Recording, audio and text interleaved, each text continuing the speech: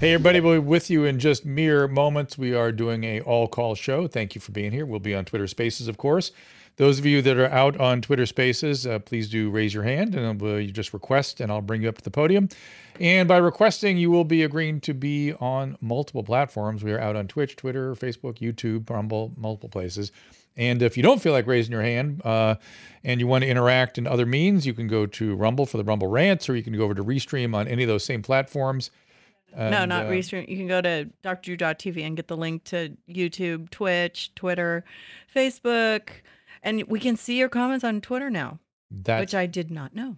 That's how to say that. And already some interesting questions coming up on the Restream. So I'd like to engage this conversation. We've had a lot of information in the last really couple of weeks, and we sort of need to process all that and go over it and talk about what I do and I do not agree with and what my feelings are about all this we've learned, and we'll get right to it. We'll do this every week, I suspect, at least once. So let's get right to it. Our laws, as it pertains to substances, are draconian and bizarre. The psychopaths start this way. He was an alcoholic because of social media and pornography, PTSD, love addiction, fentanyl and heroin. Ridiculous. I'm a doctor, for sake. Where the hell do you think I learned that? I'm just saying, you go to treatment before you kill people. I am a clinician. I observe things about these chemicals. Let's just deal with what's real. We used to get these calls on Loveline all the time. Educate adolescents and to prevent and to treat. If you have trouble you can't stop and you want to help stop it, I can help. I got a lot to say. I got a lot more to say.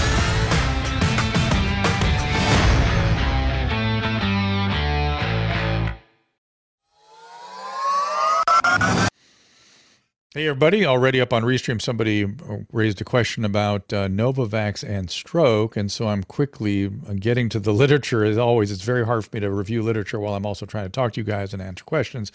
But all I see really is thrombotic thrombocytopenia purpura, which is really what was known from the Johnson & Johnson vaccine. So when I look up Novavax, and let's see, I just don't see it. So maybe you guys can put any quotes or any literature where you have seen that, maybe up on the Restream. And Susan and Caleb, keep an eye out for that. We have lots of you with your hands up over on the Twitter Spaces, so I want to get right to it. But before we do, I just want to say some very interesting conversations we've had on the Kelly Victory Days. And the one thing that I've come out of it with absolute clarity is everyone wants more and better science. That is what my peers are asking for. Please give us more science. Please give us more data. Please ask the difficult questions. If somebody has a hypothesis that something is happening, like in Naomi Wolf's case, she has a hypothesis that there might be something affecting pregnancy. Let's do the randomized control trials, or let's do the necessary biological inquiries to try to see if there's any evidence. I don't see a signal. I've not seen it in my use and deployment of the vaccine. You would imagine that in a multi-billion outlay of a vaccine, you would see a pretty strong signal. Doesn't mean it doesn't happen. Doesn't mean it's not a rare or even moderately not so rare phenomenon. Vaccines, treatments, medical interventions all have potentially problematic outcomes. As I've pointed out many, many times, the Johnson & Johnson, as I referred to at the beginning here, caused, transverse sinus thrombosis, thrombotic thrombocytopenia purpura, really serious reactions, caused them to pull back on that vaccine. There's also some data out today on Paxlovid. There's a New England Journal study looking at hospitalization and death. Again, I've not had a chance to look at it very carefully, and I hate the fact that I'm saying that an awful lot these days, but I've been a bit busy today. But I did look at it, and they were looking at hospitalization and death as endpoint. And in those particular endpoints, it's not clear what Paxlovid is doing under the age of 65. Over the age of 65, clear benefits, but not clear benefits insofar as the endpoints of hospitalization and death. Does not mean that you don't get better quicker, that it causes less misery, that it causes less long COVID, for instance. What would the impact of Paxlovid be on long COVID? We don't know yet. So there's more science that needs to be done to look at that population that doesn't already essentially is not getting hospitalized and dying. That's not happening in the under 65, or very rare. So rare that it's hard to get a big enough signal out of the studies. Not that it doesn't happen, that it's rare, therefore it doesn't show up statistically significant in these studies. Now, what should show up is a reduction in misery, a reduction in days lost work, a reduction in infectivity maybe, and a reduction perhaps in long COVID. At what cost? At what cost? Maybe more rebound, maybe less immunity. We don't know. One of my concerns about Paxlovid is that it seems to me, my clinical sense is that people that take Paxlovid at a young age are more prone to get Omicron again quickly. Their immunity doesn't seem to be boosted up. Like my own situation, I have hybrid immunity. I had Alpha, or I had Delta, and I had vaccine. And then I had Omicron, and now I seem impervious to Omicron. I've been locked in rooms with people with Omicron. I don't seem to get it. Will I get it in 6 months? Maybe, possibly. Doesn't mean I'm forever impervious. But for me to take a vaccine right now, interesting question. Should I do it? Should I not? Dr. Malone, Diana is coming up on Wednesday. I'm mostly interested myself in talking to him about the so-called mass formation psychosis, which I am persuaded is a real thing. Whether that's exactly what it is or that's exactly what sets it up, there are many aspects of the construct that are really quite compelling. Quite compelling.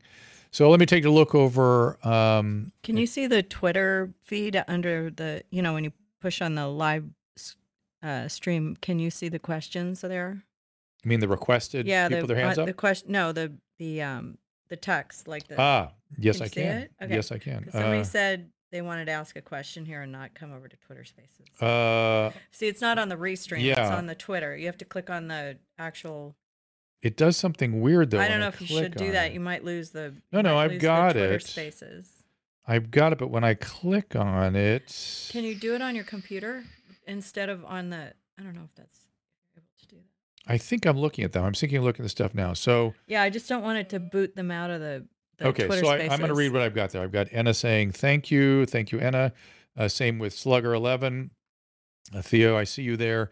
Do I agree that obesity is a disease? That is what Zaslin is, and she's going to ask that question. So we'll talk that's about not that. what I'm talking about. Anyways, just don't worry about it. I'm looking at the chat. No, I'm not. It's not the chat. It's on the live stream at Twitter. I will read you the questions, okay, or I'll go ahead. text them to you. Go ahead. There's nothing yet, but I just. Oh, my thing says there's 9 there.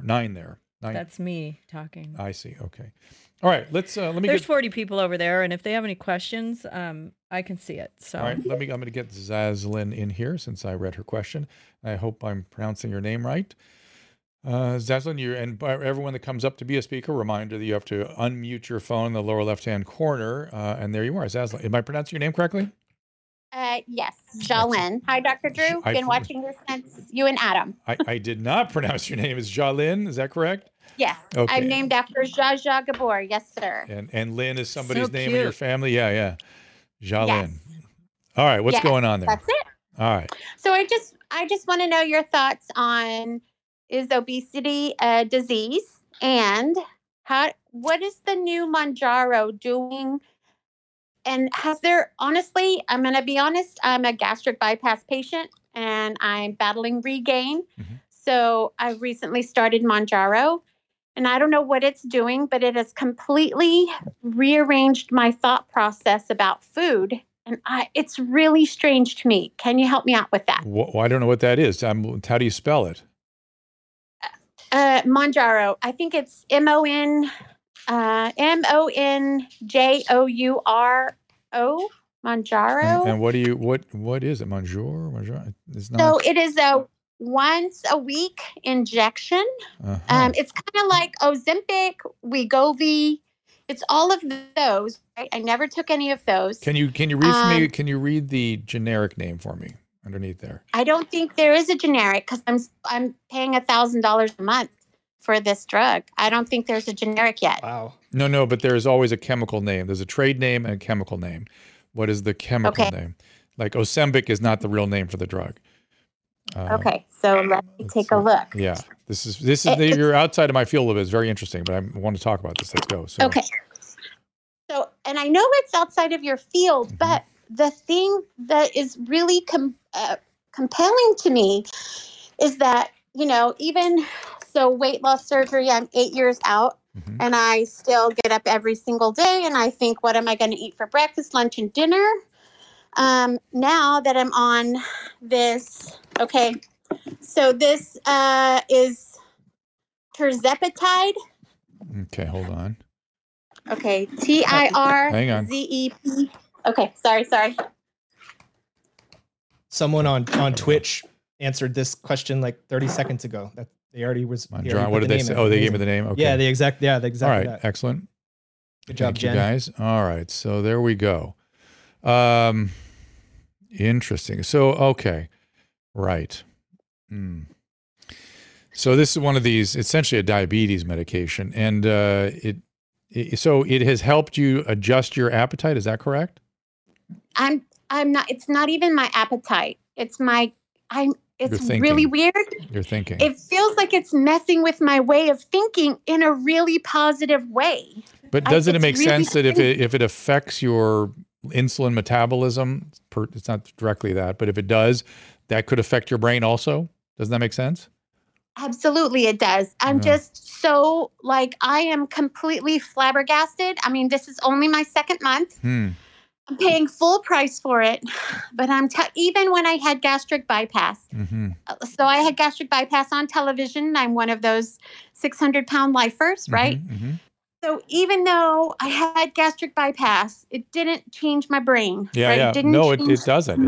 It doesn't change your brain. So here are the mechanisms in just sort of broad sweeping sort of descriptions.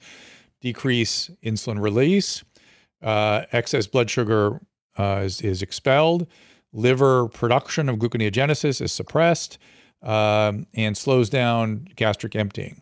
So your stomach stays fuller over time, and the insulin metabolism is massively important. I got to tell you, I think the insulin story has only started to be told, and I'm really not surprised that you're having this kind of a reaction to it. But let me go back to your original question, okay? So is obesity a disease?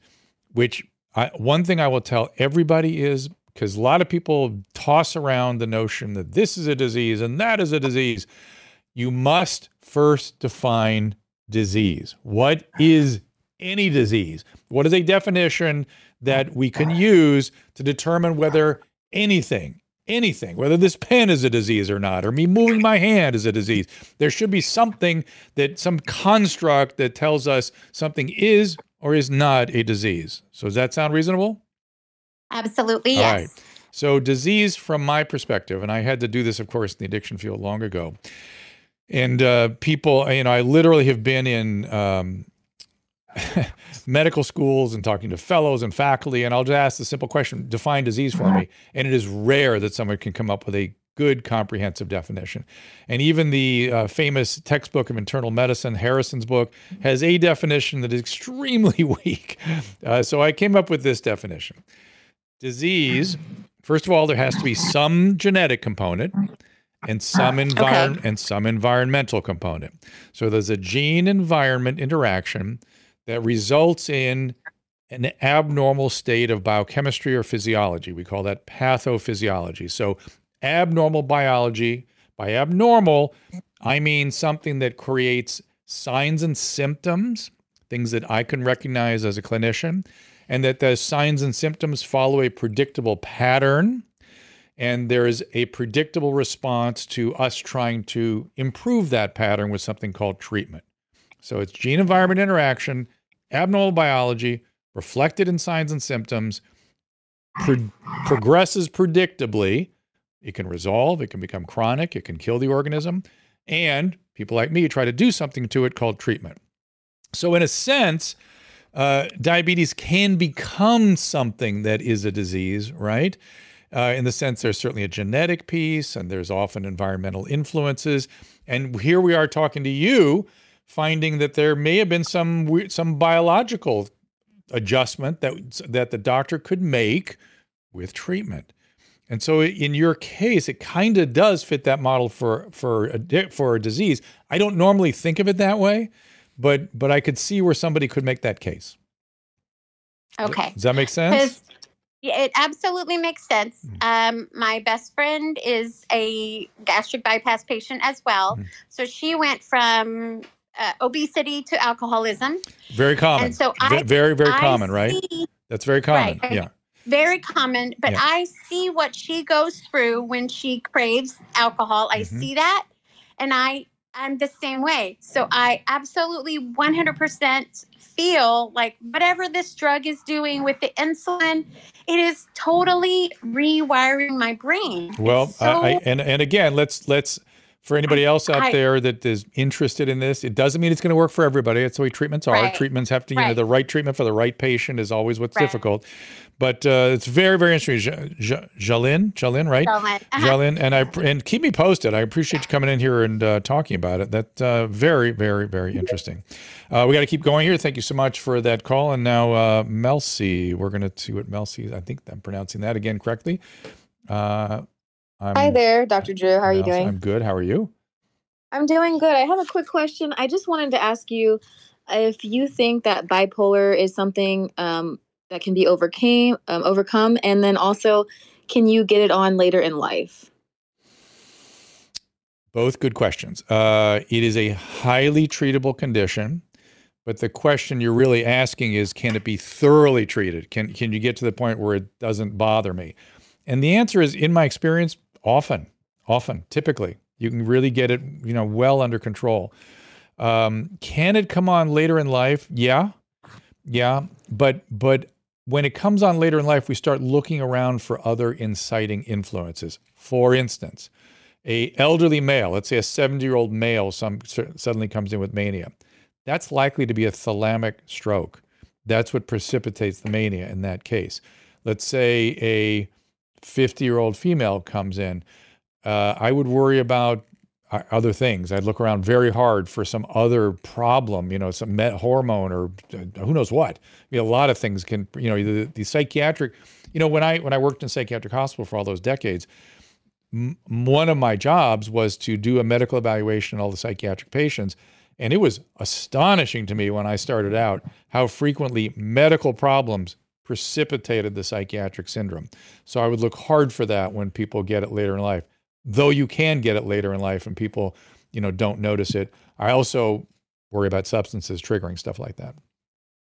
Absolutely. Okay. Does that all make Thank sense? you. Yeah.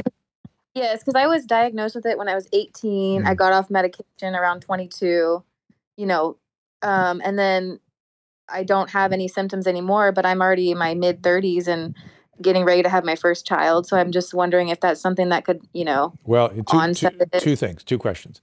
One question, 1 point. Was there any drug use around the time you had the original problem? Yes. Okay, so that may be the whole story. It can easily be the whole story, particularly around that age, number one. But note well that having had that pregnancy, you're more likely to get mood disorders, post-pregnancy and all that. So your doctor should be very, very, very aware and watching for that, okay? And by the way, very likely to, if you get it, to respond really well to treatment. That's the other thing. Okay? Okay. All right. Awesome. You got it. Okay. Interesting stuff. Let's see. Craig here wants to come up. Let me get him up. You guys are all asking great questions. I appreciate them all. Craig, what's going? Oh, he's not quite there yet. I'm surprised none of you. Oh, good, Craig. What's up? Surprised none of you have questions about all the stuff we've been talking about here. Yeah, Craig, what's up? Hey, Dr. Drew. Good to talk to you. I was going to check to see a 14-year-old son, and I know you've mentioned in the past about the HPV for teenagers, and I just wanted to get your opinion on that. How do I go about that? Is that still something? You're breaking up. You said you work where? Yeah, Craig, you're breaking up. Hear me now?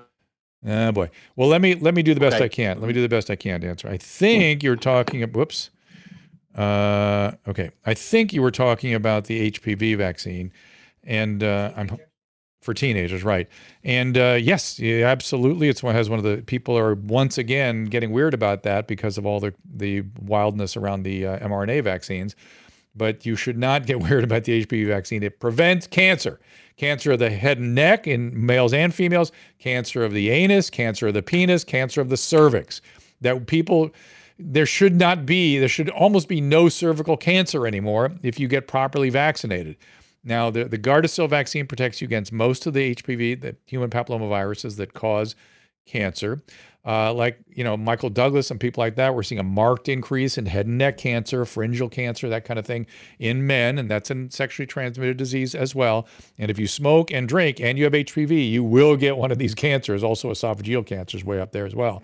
So it is something to, I mean, why you wouldn't get this vaccine, the risk reward is clearly in favor of taking it. They're allowing adults to get it now. They are. Like under 40 or something. Yeah, which I have advocated for years and years. My and friend years. just had it, but she got 100-degree fever from it. Well, you can have a reaction to it. Look, It's better than getting cancer, right? Oh my God. And let me just say it over and over and over again. No medical intervention is without risk. Nothing. Even calling me on this show, everything has risk without medical intervention. Nothing. I can't say that strongly enough.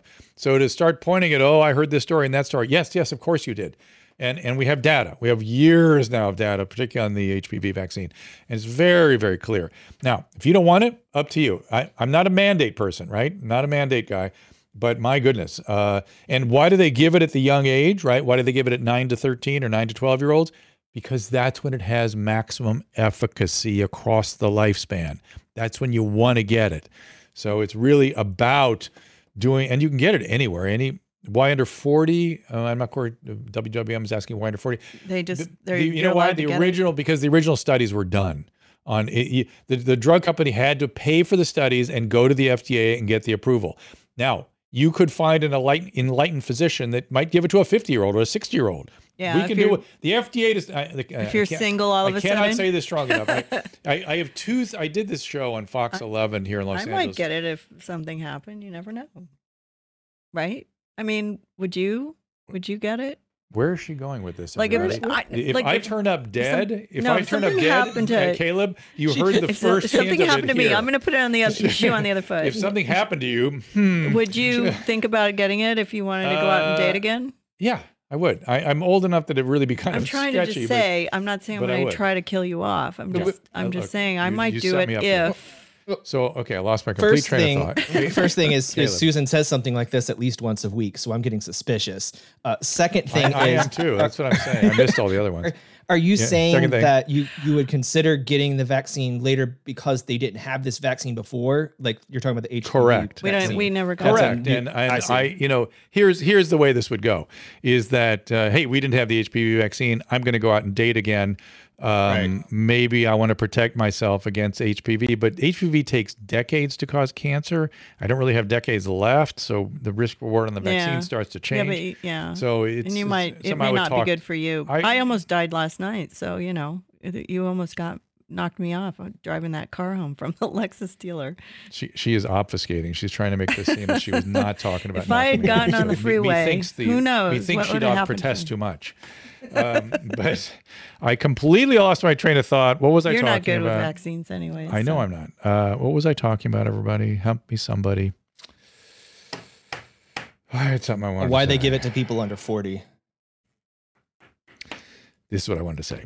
So I was on this Fox 11 show every night for a year during the dark days of COVID. I really enjoyed doing it. It was a lot of fun. Alex Michelson and I did it. And Alex, the two things that stand out to me most, I'm going to be on their show again tonight, just as sort of a, recap, welcome home. Let's, old friends night, and recap where COVID is now. But two things from that whole experience stand out most vividly. One is, and Caleb, I was going to get you this video because Gary Smith has it. Maybe you can ask him for it. When the head of one of the heads of the school board here in Los Angeles came in and said he's going to close the school, I kept saying, why are you doing this? Who told you to do it? The CDC didn't say it. Fauci didn't say it. Why in the world are you doing this? And to me, that was like an appropriate thing that nobody was asking at the time. And I'm glad I did. It's aged well. And the other thing was I got in a fight with Alex Michelson on the air about the FDA, and that's why I bring this up. He kept going, hey, but the FDA says you can't. I said, the FDA doesn't do shit. The FDA does not determine the practice of medicine. Has zero to do with the practice of medicine. There's no licensing board. There's no professional board. We have multiple layers of professional organizations that monitor us and state licensing. The FDA has nothing to do with it. The FDA determines what drug companies and manufacturing and product manufacturers bring to market, how they bring it to market, and what they bring it to market for. What we do with it is up to us. Now, we take a certain amount of legal risk when we step outside of what the FDA has approved it for, but we are categorically within our right to use something so-called off-label. that isn't on the label by the FDA. Nothing to do with medicine. They don't do anything when it comes to us and our practices. There we go. Striking back. Thank you. So let's, I got lots of calls. I got lots of things to say. I'm going to go make sure my life insurance policies are up to date. But while we do that, let's take a quick break here about our friends. The car was meant for you. And last by the way, night. Susan, you should have driven it home. You mean you've made sure the brakes were all screwed up? Is that what you're saying? It's like the Hey, we have lots of good stuff from Genucel. Susan, you want to really quick before you go to that so talk about? Excited! I got some new stuff. Read the labels. This is the deep connecting serum. This is stuff you really like, the hyaluronic acid. Hyaluronic and salicylic. That is Susan's favorite. That's I'm going to mix that with my skin cream. And at night. then the ultra retinol is when the I other put thing that that she's very hot on. I'm very excited. So these are two things we've not talked about before. And just came in the mail. I noticed you went to the dermatologist yesterday, and it sort of pissed me off because I was thinking They burnt some little things off my face. Because I thought Genucel was going to put an end to all that. No, I didn't buy anything there. I didn't. Good. Yeah. I've got all the goods now. I'm all here. so excited, Caleb. All right, let's hear from Genucel. I think we have found the holy grail of skincare. Genucel has absolutely changed, certainly my skincare regimen. I like that vitamin C serum, the under eye creams, skin nourishing primer. Susan loves the eyelash enhancers, uses it on her eyebrows as well. Genucel has everything to make us both feel and look amazing. Best part, the quality of the products. Using pure ingredients like antioxidants, copper peptides, and a proprietary calendula flower base, Genucel knows how to formulate products to perfection without irritation. For Susan, she hates that annoying dry area under her nose during allergy season, like right here. She's tried everything, but no matter what, the skin is flaky and dry. Nothing seemed to help until she started using Genucel's Silky Smooth XV Moisturizer. It soaked right into the skin. She was hooked after one use and now loves all of their products as well. I am a snob when it comes to using products on my face. The dermatologist makes a ton of money from me. But when I was introduced to Genucel, I was so happy because it's so affordable and it works great. I was introduced to the Ultra Retinol Cream, which I love at night. All the eye creams are amazing. People notice my skin all the time, and I'm so excited because it's actually working. Right now, you can try Genucel's most popular collection of products and see what I'm talking about for yourself. Go to Genucel.com and enter code DREW for 10% off. That is GENUCEL.com, and the code is DREW. The parallel economy has empowered us to care for our health, well-being, as well as longevity. Likewise, for us pet parents who now have a place to go when it comes to keeping the family dogs, cats, even horses in the best shape possible. As a dog dad, I'm thrilled to be working with Pet Club 24/7, a company founded by two guys who lost dogs to serious conditions, including cancer. Pet Club 24/7 has an incredible array of products, including a line of supplements for humans, such as the Inforce Plus Coreolus Versicolor and Inforce Coreolus Versicolor with Reishi. My friend and colleague, Christina Ferrari, a cancer survivor herself, swears by it. When I was diagnosed, the doctor in the emergency room told me, "You have 2 years to live." Oh, boy. Along with the stem cell, I took these. I have been in remission for 8 years now. For dogs, Mush Puppy treats are a fan favorite. Rex, oh boy. Oh, he came right. Oh, there he is. They are also made with the Coreolus versicolor mushroom, which supports their immune system according to hundreds of clinical studies. Here's Kristen Ludlow, National Vice President. That strain does matter. We do have the most potent strain, and we also extract it in a proprietary way. And that's why we've been having such wonderful experiences with these products. Mush Puppies are made here in the U.S. There are no fillers. It's non-addicting. Your dog can't accidentally overdose. Go to drdrew.com/petclub247 for a discount off the list price. That is drdrew.com, PETCLUB 247, Pet Club 247. Thank you to our friends at Genucel. Somebody asked me on Restream here if I've heard of the Gabby Hanna deal, and I'm reading a little bit about it, and something is up there. I don't know what that is, and of course, remind you that we're not allowed to treat people. We're not allowed to take them to the hospital. We're not allowed to do anything when they get sick until they say, I'm going to kill myself or I'm going to kill somebody else, and here's how I'm going to do it. Otherwise, we're not allowed to get near them, and which is Drew, you're 100% this works out okay. Right. I'm somewhat familiar with what's going on with Gabby from the YouTube community and everything, and that's the saddest thing is that somebody needs to step in and help her, and yet everyone is pretty much barred. You're not allowed her to at all. You're not allowed to. And that happened to what's her name, Amanda Bynes. She was clearly in serious trouble, and you can see how much better she is now after treatment. But no, we daren't treat those illnesses. We dare not. Those are privileged illnesses. The brain is different than the pancreas. It's not an organ. It's something else. Please stop it. Okay. I'm bringing up. You can blast it all over Twitter. Night Gypsy, I think your name is, if I got it right. Well, at least they'll have an eye on her so they can send somebody in when she does start talking about hurting herself or somebody else. Night Gypsy, you're muted still. There you are. What's up?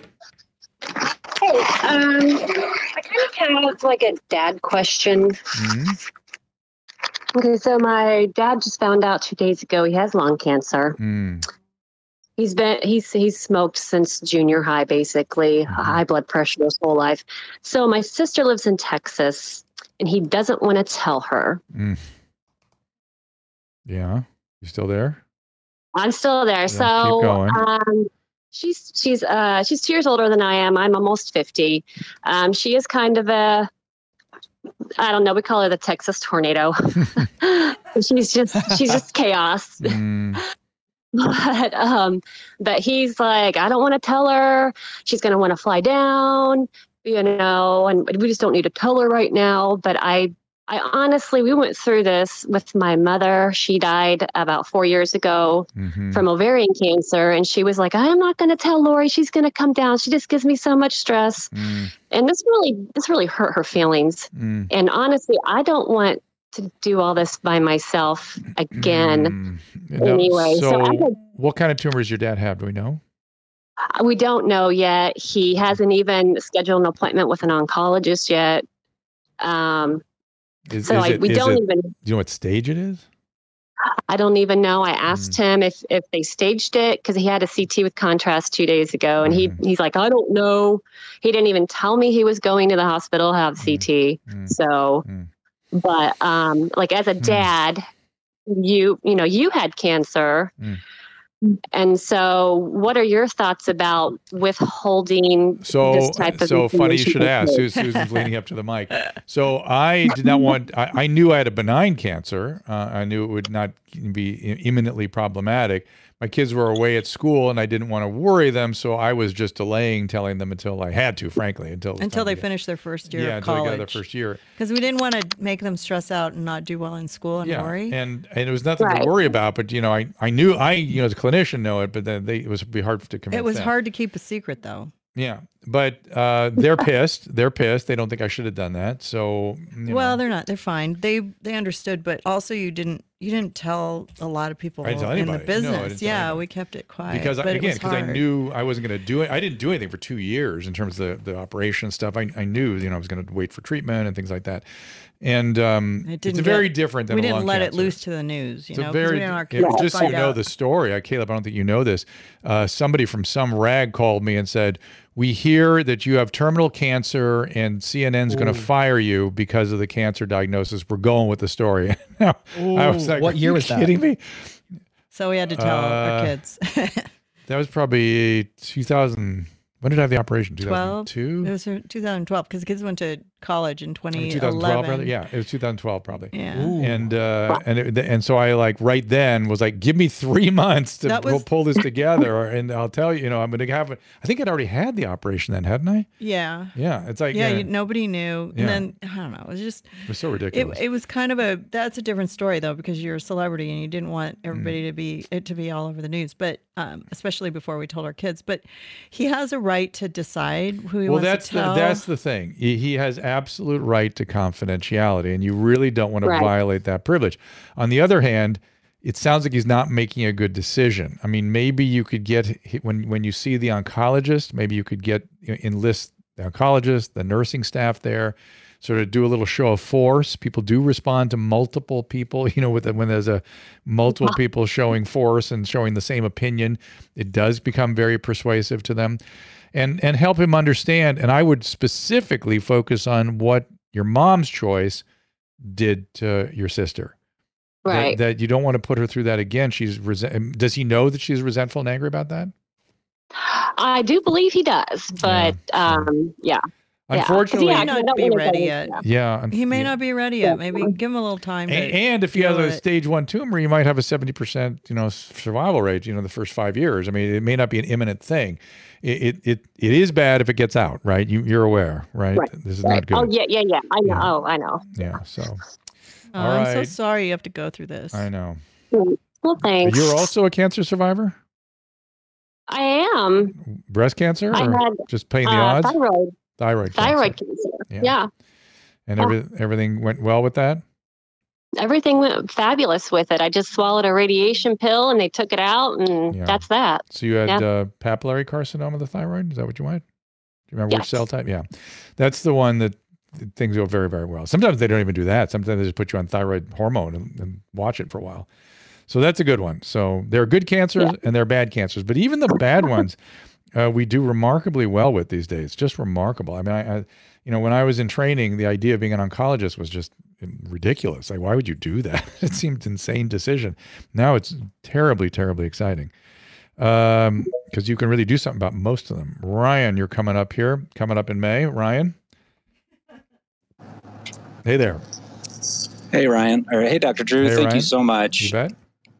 I started listening to you in the 90s on Loveline when I was 12, and I just have so much gratitude for I hope that helpful. It was so helpful. Okay, good. Your persistent recommendation and encouragement to addicts to get help and to turn to 12-step programs.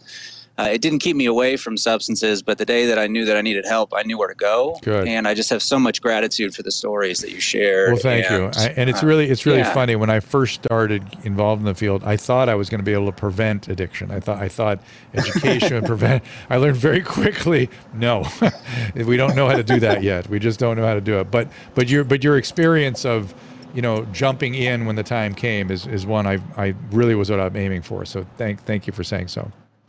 Yeah, I'm 5 years sober, and thanks so much. Congratulations. Yeah, thanks. Good job. That's it? Well, that was it, I guess. You bet. Whoops.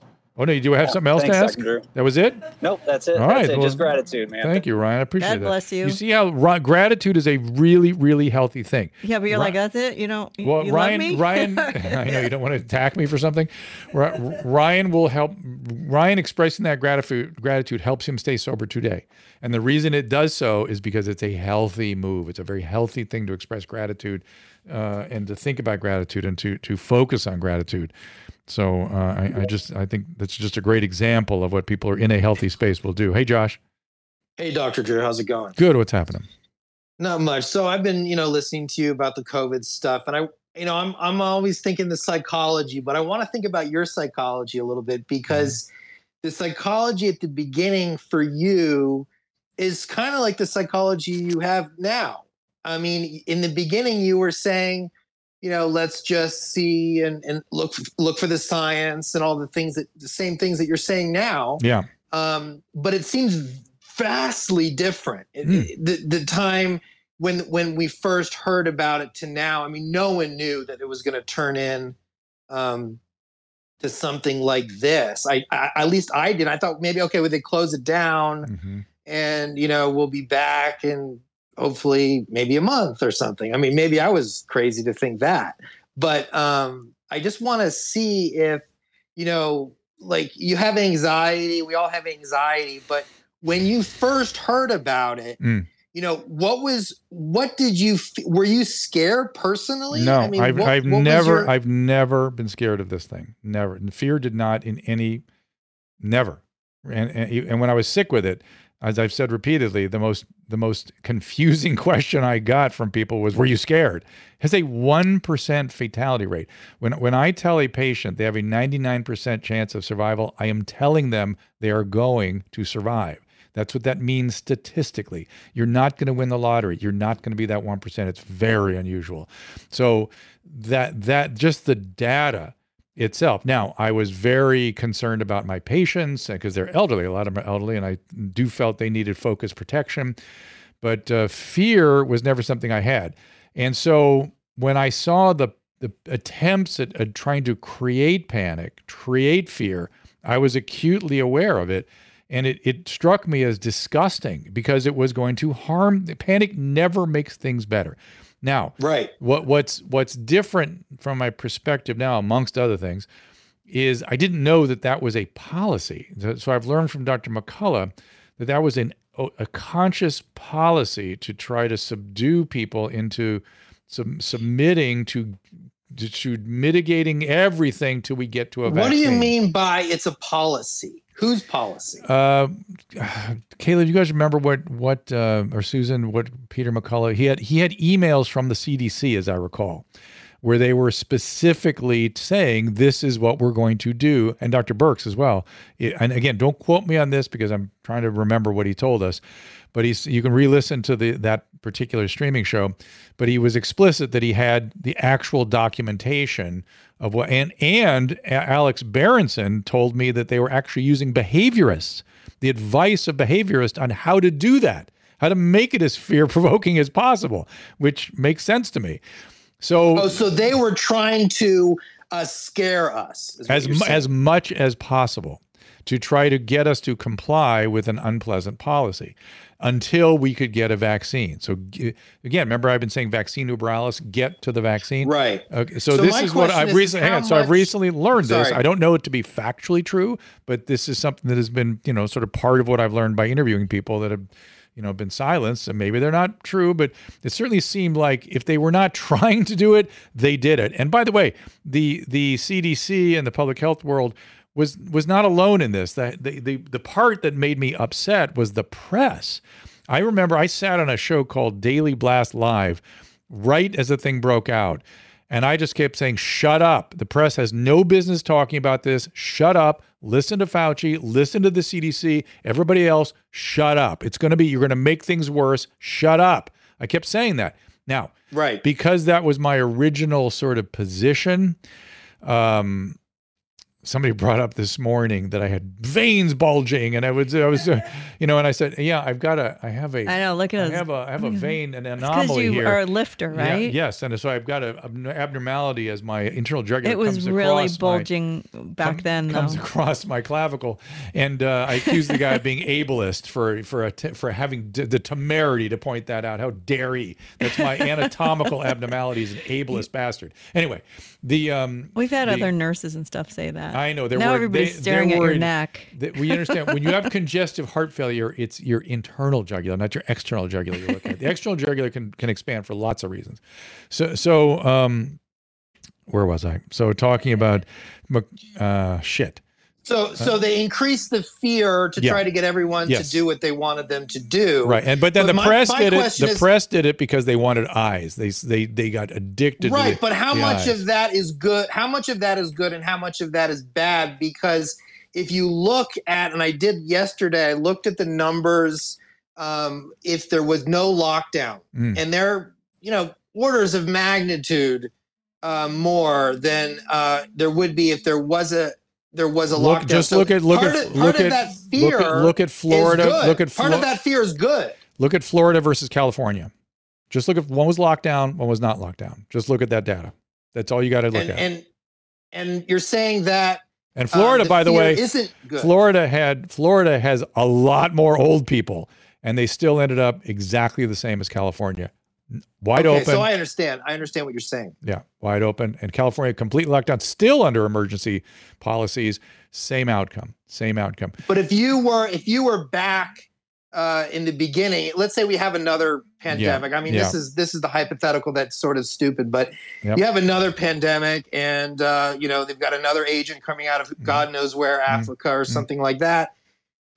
And everyone has to lock down again. What's going to go on in your head? What's going to go on in general? Well, first of all, if it's a illness that doesn't affect young people, I mean, I'm worried about polio. I am more worried about polio right now than I was about COVID, because polio destroys young people's lives, and in terms of years of life lost, it's not just deaths, it's also years of life lost. much more serious. Now, fortunately, most people are vaccinated, so it probably is not going to break out. But there are parts of this country, they only have 60% vaccine rates. For polio, you have to get above 85% to prevent an outbreak. So I'm very, very, very concerned about that. In terms of so first of all, is it something with a 1% fatality rate or a 50% fatality rate? If COVID had a 50% fatality rate, I would have felt very differently about it. But at a 1%... So polio can kill you. Polio kills. Well, it destroys your central nervous system. Not everybody, but it can do that. It destroys your life. It destroys your life. So anyway, it's children, it's children that it destroys. Yeah, it's so awful. So it's a whole. I mean, like I said, look, I brought. If you want to know what's out there, I intentionally bought these books. This is a textbook of infectious disease of childhood. This is just children's infectious diseases. Small print. There are small print. There are thousands of pages in this book of all the things that can happen to children. How do you compare it to AIDS, Drew? This is the smallest. This is the smallest book I could find on infectious diseases in adults. These things are out there all over the place all the time. They are very, very serious. I had to carry it from the mailbox. It's different than a pandemic, right? Which is, gets distributed everywhere.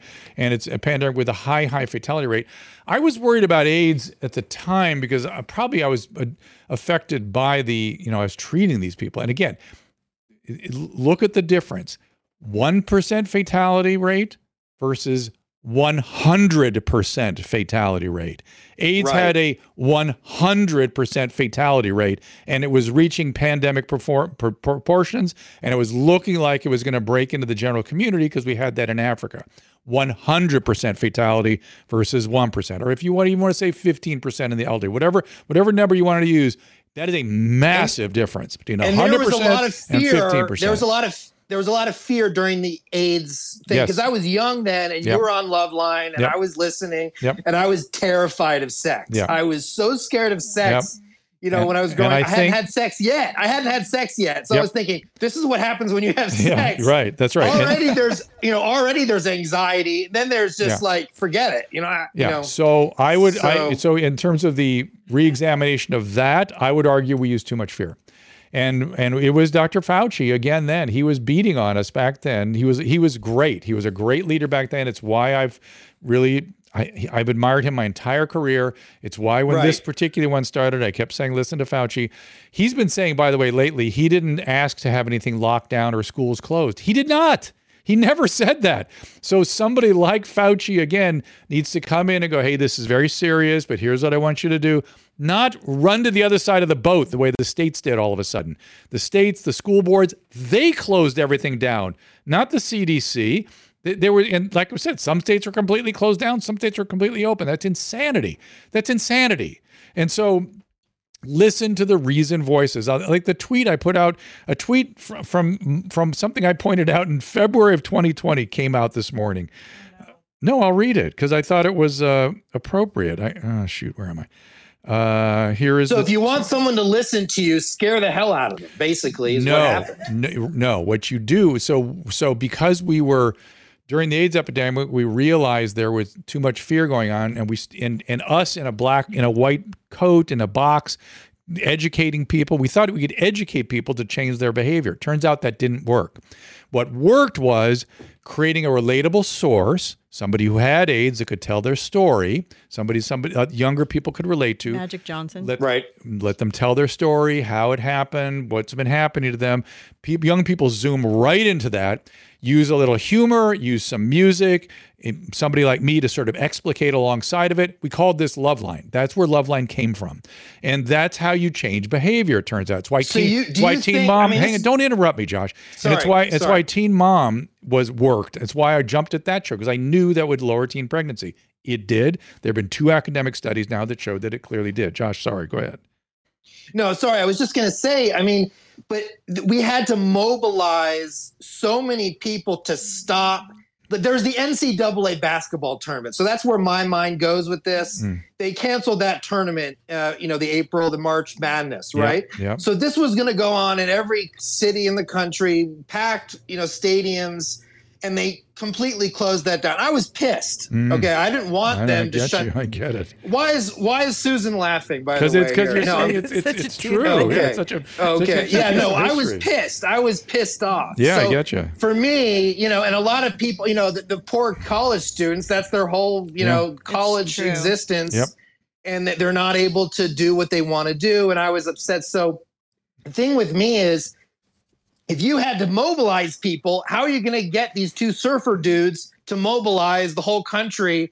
The guys who are like, Chad, those guys. Yeah, Chad and JT. Yeah. How is Chad and JT going to shut down the NCAA tournament with their, you know what I'm saying? Yeah. So someone had to shut it down. I think. Well, so Chad and JT, what Josh is referring to is this couple of guys that we've had on the show before who did some really clever health messaging that really was effective. It made you really think. It softened people's resistance to things like masks at the time, and it made people think about it. In terms of shutting down, I have no problem with large group gatherings being shut down for a while. I know this particular one upset you. I wouldn't have been mad about that. The hospitals would have been overwhelmed. Oh my I don't God. know. I don't know. I guess. No, they're teenagers playing basketball. They're going to be fine. They'll get over it in 5 days. Yeah, well, who knows? The point is, I would have been fine. Preventing large gatherings has been a policy of the CDC for a long time. When they opened it up again, though, nobody got sick. Right. That should tell you something, right? And I didn't like the lockdown. So I just want to be clear. I mean, Susan was laughing, but I didn't like it. I really didn't like it. She's laughing at your passion for the basketball. That's all. You really sounded passionate. It just made me laugh. Sorry. And so, look, I appreciate the comment and I appreciate the questioning. And so, let me just sort of finish my thoughts about how I was then. I made errors and I was too hubristic. Those are two lessons I learned. A is to always be circumspect about medical things. Just don't be too certain about anything. Don't say always or never in medicine. It's just something we're trained to not do, and I should adhere to that. But I was so upset by the panic porn, the panic induction. It was just so upsetting to me, and I knew it would have terrible adverse effects on everybody, and it just got me.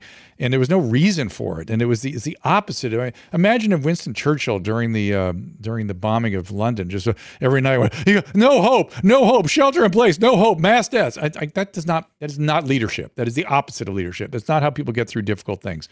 And really focused, clever, properly managed messaging. That's the way you do it. And I just was so upset. As I said before, history's not going to look kindly at this. Yeah, true. We're looking back like, oh, shit. Caleb, what's that? Yeah, no, I think that another good point here is, like, you were talking about polio a second ago. Well, because of the enormous overreaction that was made over COVID, people are now looking at that and thinking, what else is the government overreacting about? And people are not getting their polio vaccines. Like stuff that's already been proven for decades, they're not thinking is safe. Well, there's a lot of more vaccine resistance. There's more vaccine resistance generally, and now people are blaming the Naomi Wolfs of the world for inflaming that. I don't believe it. I like you, Caleb, believe that not pulling the curtain back is how you get resistance, not putting it all out there for people's. Yeah, you've been in that camp. You understand what that is. It's a serious thing. It was. Oh gosh, I'm getting upset about stuff, and so I'm having trouble following my train of thought a little bit on some of these issues. We should get that. All right, let me just get some callers up here. This is change the subject. Thank you, Josh. Yeah, thanks, Josh. Appreciate it. Oh, so my hubristicness and being more humble in my approach to things, but I know I was going to say, which was that people who had just learned to pronounce things like hydroxychloroquine the day before, the next day had massive opinions about something they'd never heard of, they'd never used, they have no clinical experience with, they don't know what they're talking about. That was not just deeply disturbing, but insulting to me. Okay. Let's have Elle come up here. She's been asking for a while. Elle, what's going on? Hi, I'm calling from and listening from London. Well, England. I recently got out of a cult, and I was wondering if you could give me any ideas of what types of therapy would be beneficial. Gosh, we have, Susan, does our friend have access to resources? John is his name, right? We have a guy that does cult support, reprogramming. It's very confusing. I know how that gets. You really, Lori Williams. Lori Williams, yeah, her cousin. Oh God, Hoyt. Yeah. Hoyt Richards. Hoyt Richards. There's a guy named Hoyt Richards. Let's look him up online, see if he has any online resources that does a lot of Hoyt. Is it Richards? Yes. Hoyt. Okay, sorry that I'm taking the time to do this, but I think it's important. Hoyt. There he is. He's got a lot of stuff here. He has a Instagram at Hoyt RICH. So it's HOYT RICH. Maybe you could DM him there. He's very keen on helping people get out of cults and survive. My phone just froze. Hold on. Your phone froze? Yeah, I was gonna see if I was self.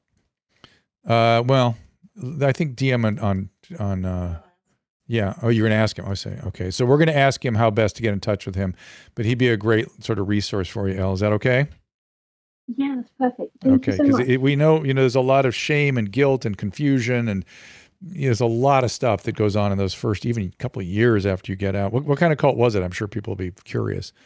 I was raised Jehovah's Witness. Mm-mm.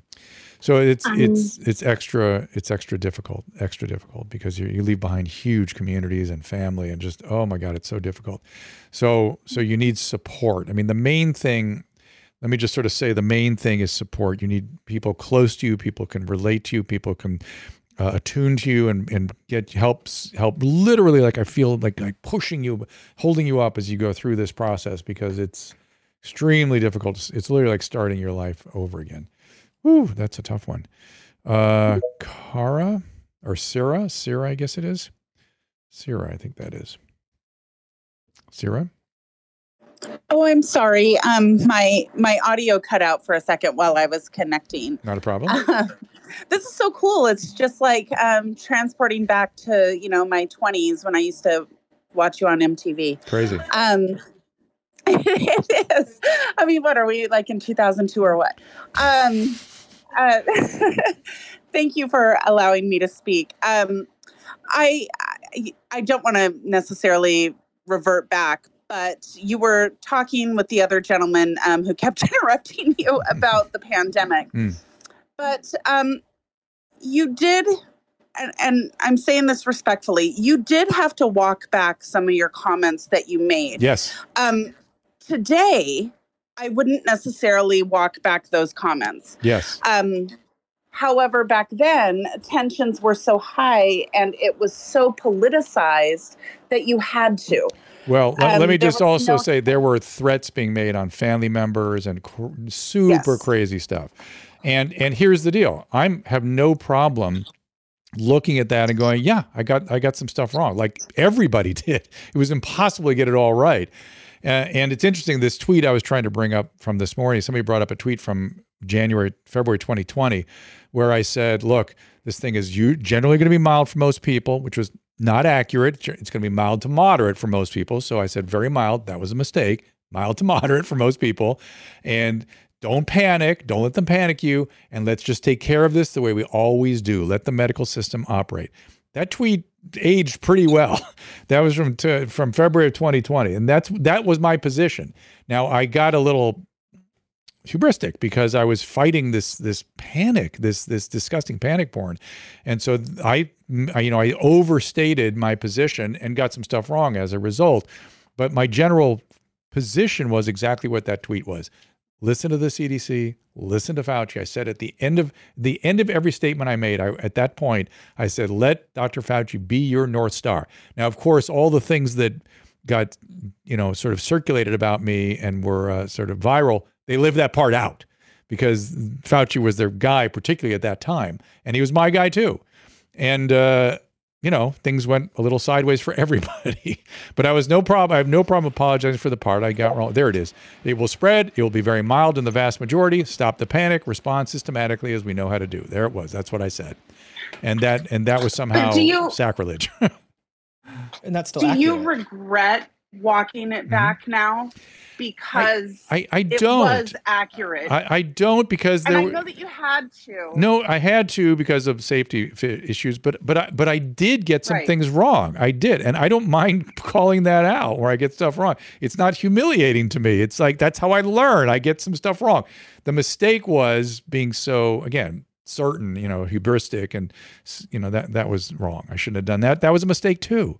But it's this weird, I don't think I would apologize today, mostly because I've learned that this apology world has become a problem, that people are demanding apologies that sort of don't deserve apologies and they don't need apologies. And, people get stuff wrong, not because they lied, not because they want to hurt you, just they got something wrong. And that doesn't require an apology.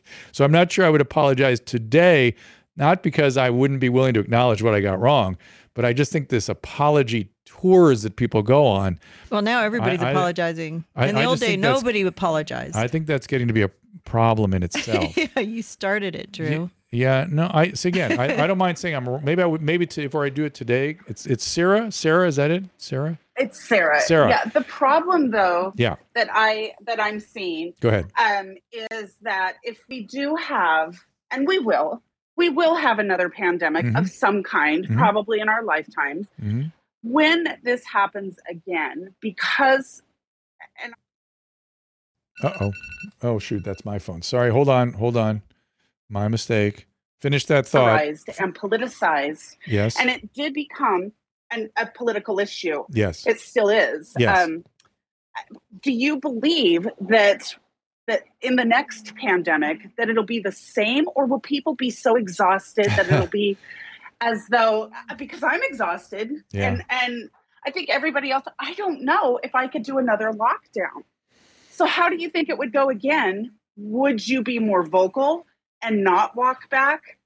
I feel I was disappointed that you walked back. Yeah. Okay. I know that you had to. I wish you wouldn't have. I accept that. In my opinion. I get it. But I know you had to. Well, I had to. The climate. I had to. There was a lot that went into that. I didn't have to, I suppose, but I wanted to set it straight. People are, saying you got something wrong. Okay, I got something wrong. But I did not know what these apology tours would become. The apology, unfortunately, is making the mob worse. It's making them more bloodthirsty. And the bloodthirstiness that we are seeing is what's concerning me more than anything else. So on one hand, there's the bloodthirstiness of mobs, which is a very dangerous thing. Read any anthropology you want to on the topic, whether it's Le Bon or whoever, or talk about the Belgian doctor who talks about the mass formation psychosis. It's all the same phenomenon. Feeding it rather than containing it makes it worse. It has to be hit. It has to be stopped. And apologies feed it. I agree with you on that. I don't have any principled objection to apologies, but the way it's going now, I agree with you that it needs to be sort of pushed back rather than fed. Now, in terms of locking down and whatnot, yeah, people before we get to the next pandemic, my deepest wish is that we have legislation that puts limits on public health authority. They can't have so much authority that they can do things just because they want to. There's got to be some sort of procedural justification or somebody that can address and talk about it and decide what the right things to do, not just one person or a couple people just making every decision by fiat. That's insane. And that is in our Constitution, and I did not know that. And that needs to be contained. That's how we got into this trouble. So if there were going to be something like a lockdown,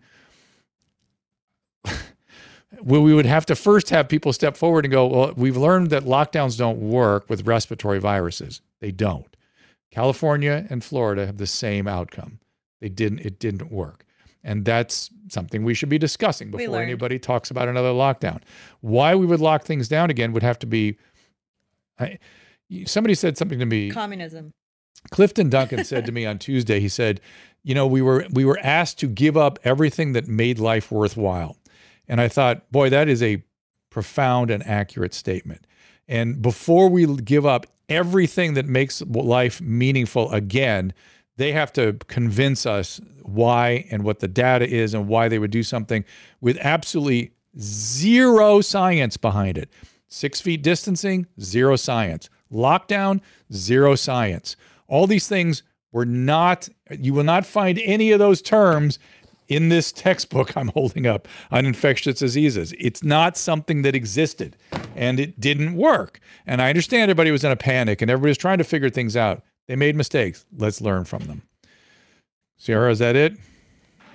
Yes, thank you. I just want to great question, say one more comment, and thank you, and then be done. But thank you so much for being such an iconic part of Gen X.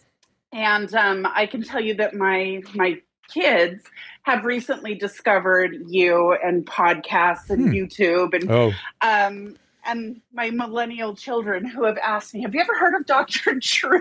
Yes.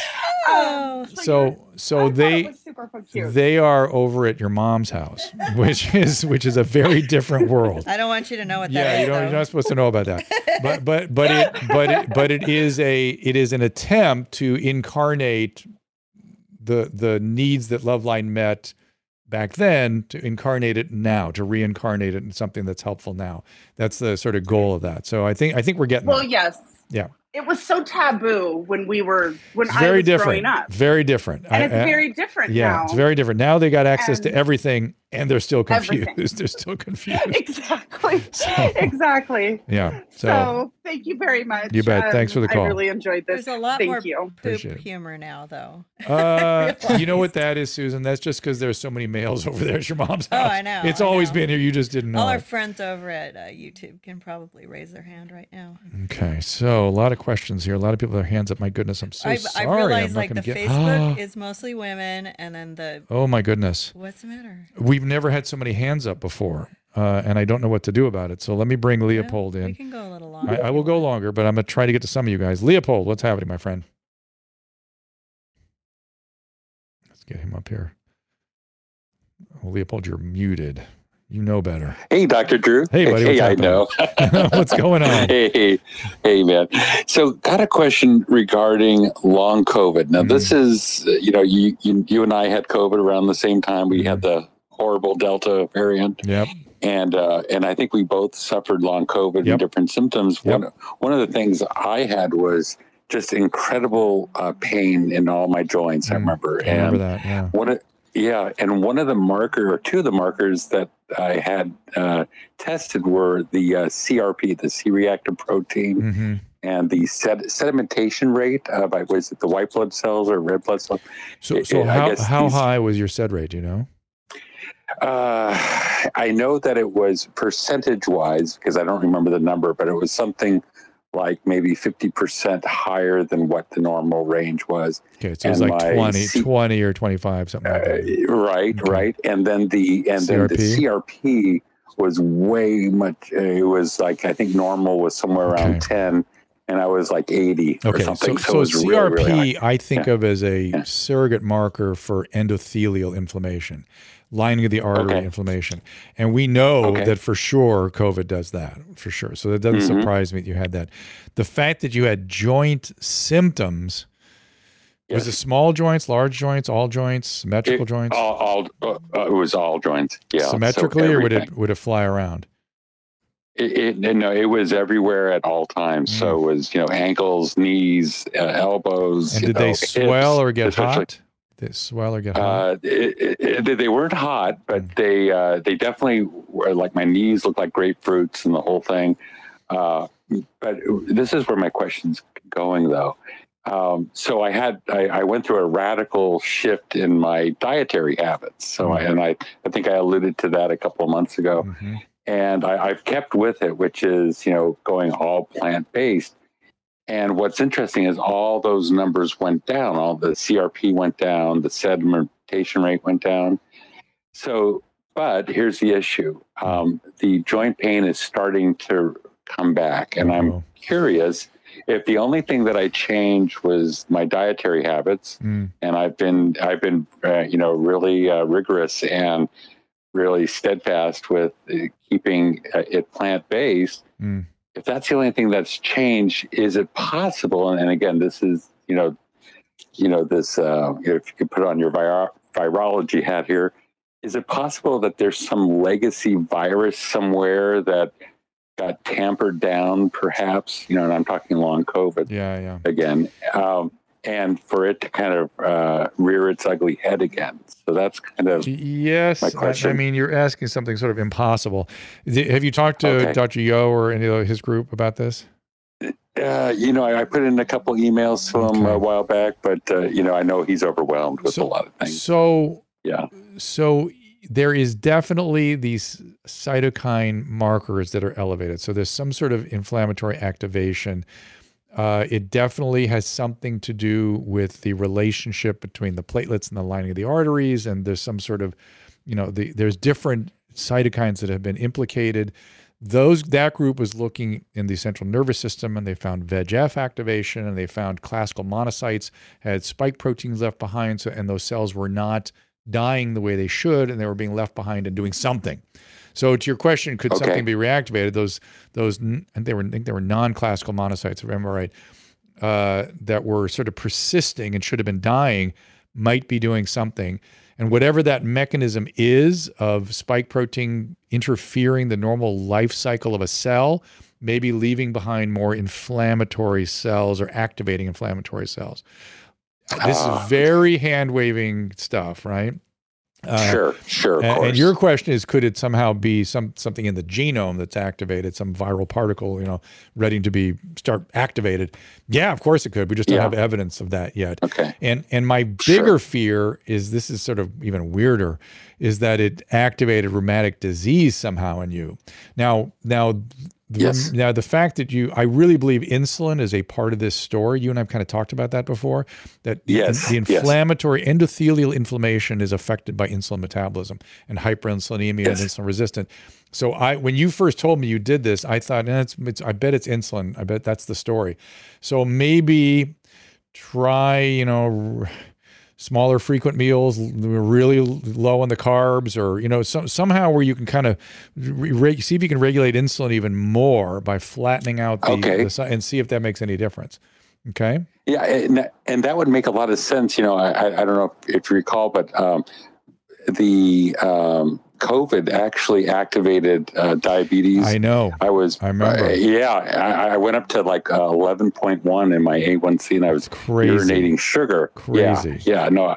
And I was, prior to that, I was like 5.8 or so with my A1C. So it went from 5.8 to 11. Something going on there. Yeah. Something going on. Everybody. Yeah.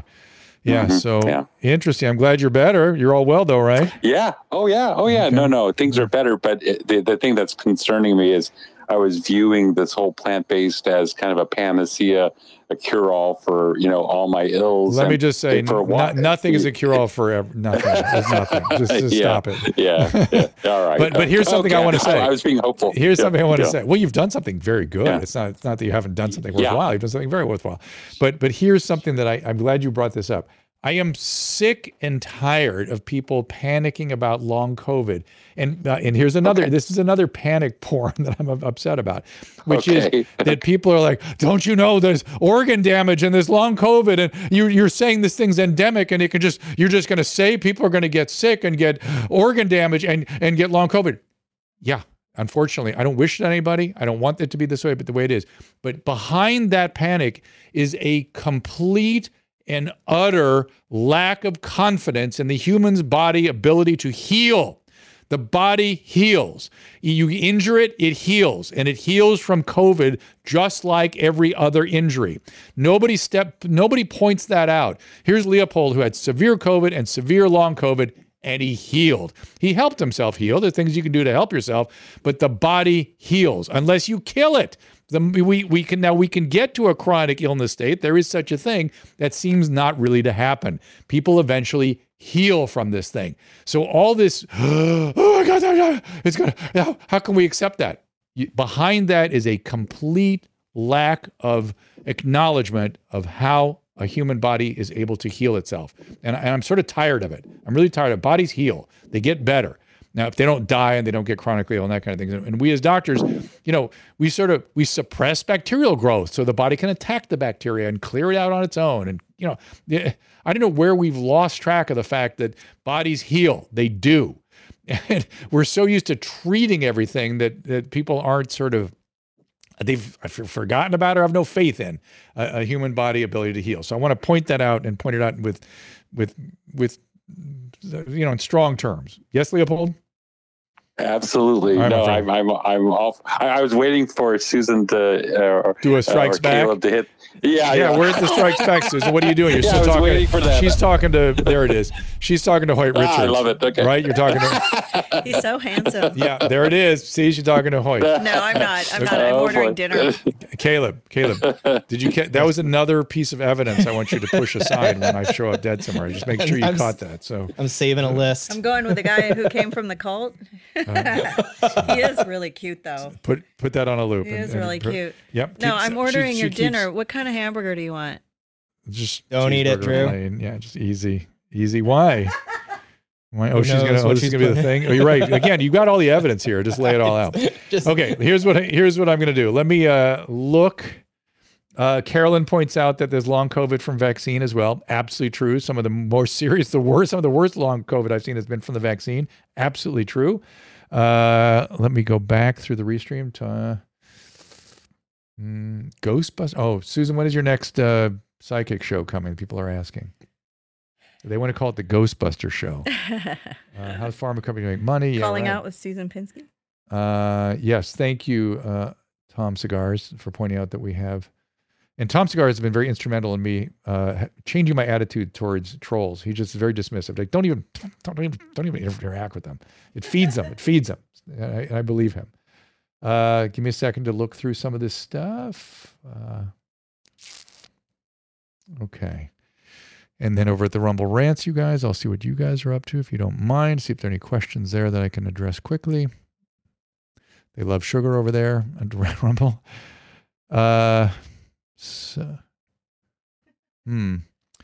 Sally Method says, only the vaccine will keep you alive and you get a free donut. I don't know what that means, but okay. And she's calling people. They're silly over and there. Whoever salty is calling people racist. That's the silly group. All right.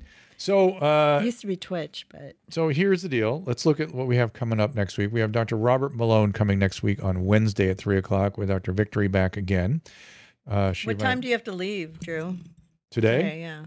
I got to leave about 5:30 at the latest, maybe 5:20. He's going to be on Fox News tonight. If anybody else, Fox LA News. Fox LA, yeah, not Fox News. What is it called? What's it called? Fox 11. Fox 11. Fox 11, which is here locally in Los Angeles. But you can also watch it on Facebook. I think they live stream it, or foxla.com/live or something. I don't see anybody hooked up for Tuesday or Thursday next. Nope, we might be taking calls. Right, I don't know. So here's the deal. Our booker has COVID. So here's the deal. I feel a lot of you have your hands up. I see you. I appreciate that the hands are up. Can you meet me next Tuesday at 3:00? And I'll try to work my way. I will recognize some of these names and pictures again next week. I'm pretty good about that. And I will try to get you first thing Tuesday, 3:00. We'll do more question and answer. And I suspect we'll do the same thing on Thursday as well next week.